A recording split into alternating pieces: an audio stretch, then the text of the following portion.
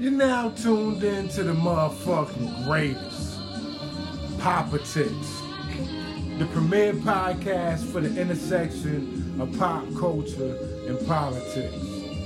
I'm your information trafficker, Gajid the Kidnap.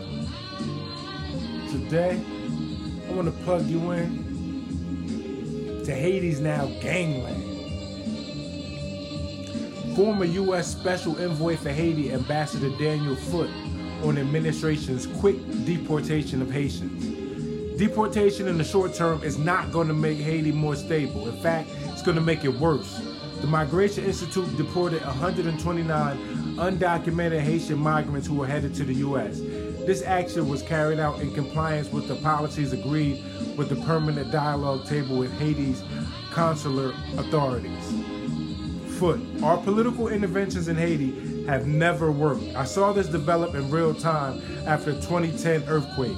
I feel responsible. We have always prioritized stability over the root cause of instability. The root cause is that Haitians feel like they have not had a choice to choose their own political leaders. International community always intervenes. If we support their solutions, things will be much better. The political elite has raped the country. Nobody asked me about the deportations. I found out about it on the news. I thought I was a special envoy, though someone would have asked me. I just couldn't be associated with the treatment. The expulsions are illegal.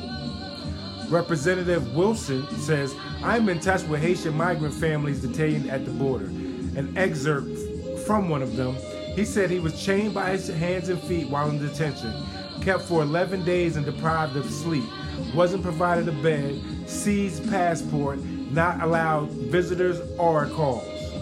After all that, was placed on a plane and sent to Haiti. This is unconscionable. The last election I was there, the ballot had approximately 56 candidates for president. It looked like we do on this Zoom call. I saw so much cheating. Rep. Yvette Clark. The dynamic in the hemisphere is one of multiple pressures by sending people back. Aren't we just feeding the beast? I hear we have created a dynamic that is self-fulfilling. Foot on the insecurity issue. It's not like the Taliban are the farce. The gangs are mostly young people with no training, but there is no alternative for them. We need to provide people with opportunities. Rep. Gregory Meeks concluded with these remarks. Our immigration system has always treated Haitians differently. That is a fact historically. The U.S. has not recognized that Haitians face political persecution. We can't ignore this. Just because nobody under the bridge in Del Rio, we need to stay focused on this issue. We have to go after the root causes of instability, not the time to apply a Band-Aid. We need to commit to a major shift in U.S. policy, and the changes can't just be relegated to immigration. We need a change in our policy toward Haiti. We will look to taking congressional delegation to Haiti soon. And that was on the 7th. Then on October 16th,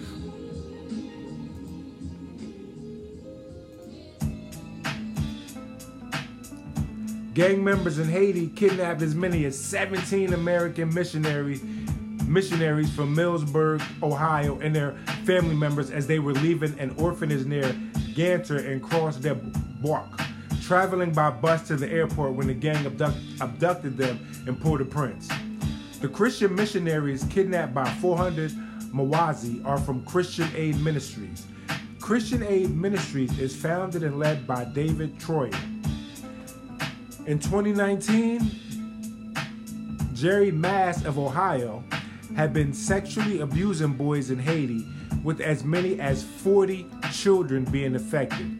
He was fired from his work with CAM and turned himself into law enforcement in Holmes County, Ohio. On January 19, 2010, a week after the 7.0 magnitude quake hit Haiti, 54 Haitian-born children arrived in Pittsburgh on a flight with Pennsylvania Governor Ed Rendell.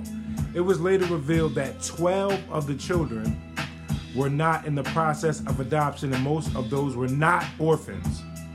10 days later, 10 members of an Idaho-based Baptist charity, New Life Christians Refuge,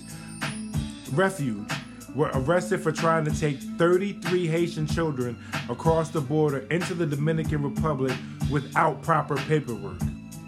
It was subsequently found that all 33 children had parents with whom they were eventually reunited at an orphanage run by the Australian-based SOS Children's Village charity. After the 2010 earthquake in Haiti, 19 children from one orphanage were flown to the U.S. to be adopted by American families. One of them would later meet Trump as one of Judge Amy Coney Barrett's 7 children. Barrett's 2 adopted children came from an orphanage she called Wonderful. A child died there in 2004. Our miracle, Vivian, at the time of the adoption, was so malnourished and weak with rickets that her legs bowed out. She weighed 11 pounds at 14 months. These are the words of Amy Coney Barrett. She adopted Vivian from Haiti in 2005, one of only 234 such U.S. adoptions that year involving Haitian children. Barrett's 3-year-old adopted son was among 1,152 Haitian children who came to the United States under the Haitian Humanitarian Parole Program. The paramilitary death squad 400 Mawazi kidnapped 5 priests, 2 nuns, and 3 relatives of one of the priests for a $1 million ransom for each person. A priest and a nun are French nationals. There have been more kidnappings in 2021 in Haiti than in the country's entire history. At least 328 kidnapping victims were reported to Haiti's national police in the first 8 months of 2021. The U.S. has deported nearly 4,000 Haitians in 9 days back to a place run by gangs. 400 Mawazi, with an estimated 150 members, is asking for $17 million, $1 million for each hostage. Among the missionaries are 5 children, 1 and 8-month-old, and others 3, 6, 14, and 15. The 400 Mawazi gang has an estimated 150 members, taking over the Cordoba suburbs and have daily run-ins with Haitian police and tax local businesses. So like Brazil, Haiti learned from Trump insurrection. Wow. They were known for car theft but turned to carrying out group kidnappings for ransom and are responsible for the increase in frequency of kidnappings, which has surged 300% since July. This year alone, they kidnapped 29 foreign nationals, usually asking for $20,000. Wilson Joseph, the leader of the 400 Mawazi gang, posted a video on social media threatening to put a bullet in the head of these Americans if he doesn't receive the ransom payment he has requested. That was on the 21st of October. Port-au-Prince is now the kidnapping capital. Gangs have cut off the delivery of fuel across Haiti. Hospitals in Haiti are days from closing due to fuel shortages. In July, gunmen assassinated President. In August, an earthquake killed 2,000 and injured 12,000. The U.S. has deported 7,000 Haitian asylum seekers since September. G9 has control of the port, blocking the fuel supply for the country, and they will not release any fuel until the Prime Minister steps down. The 17 missionaries have been missing now for 16 days. It is November 1st. Politics, the premier podcast for the intersection of pop culture and politics. 1.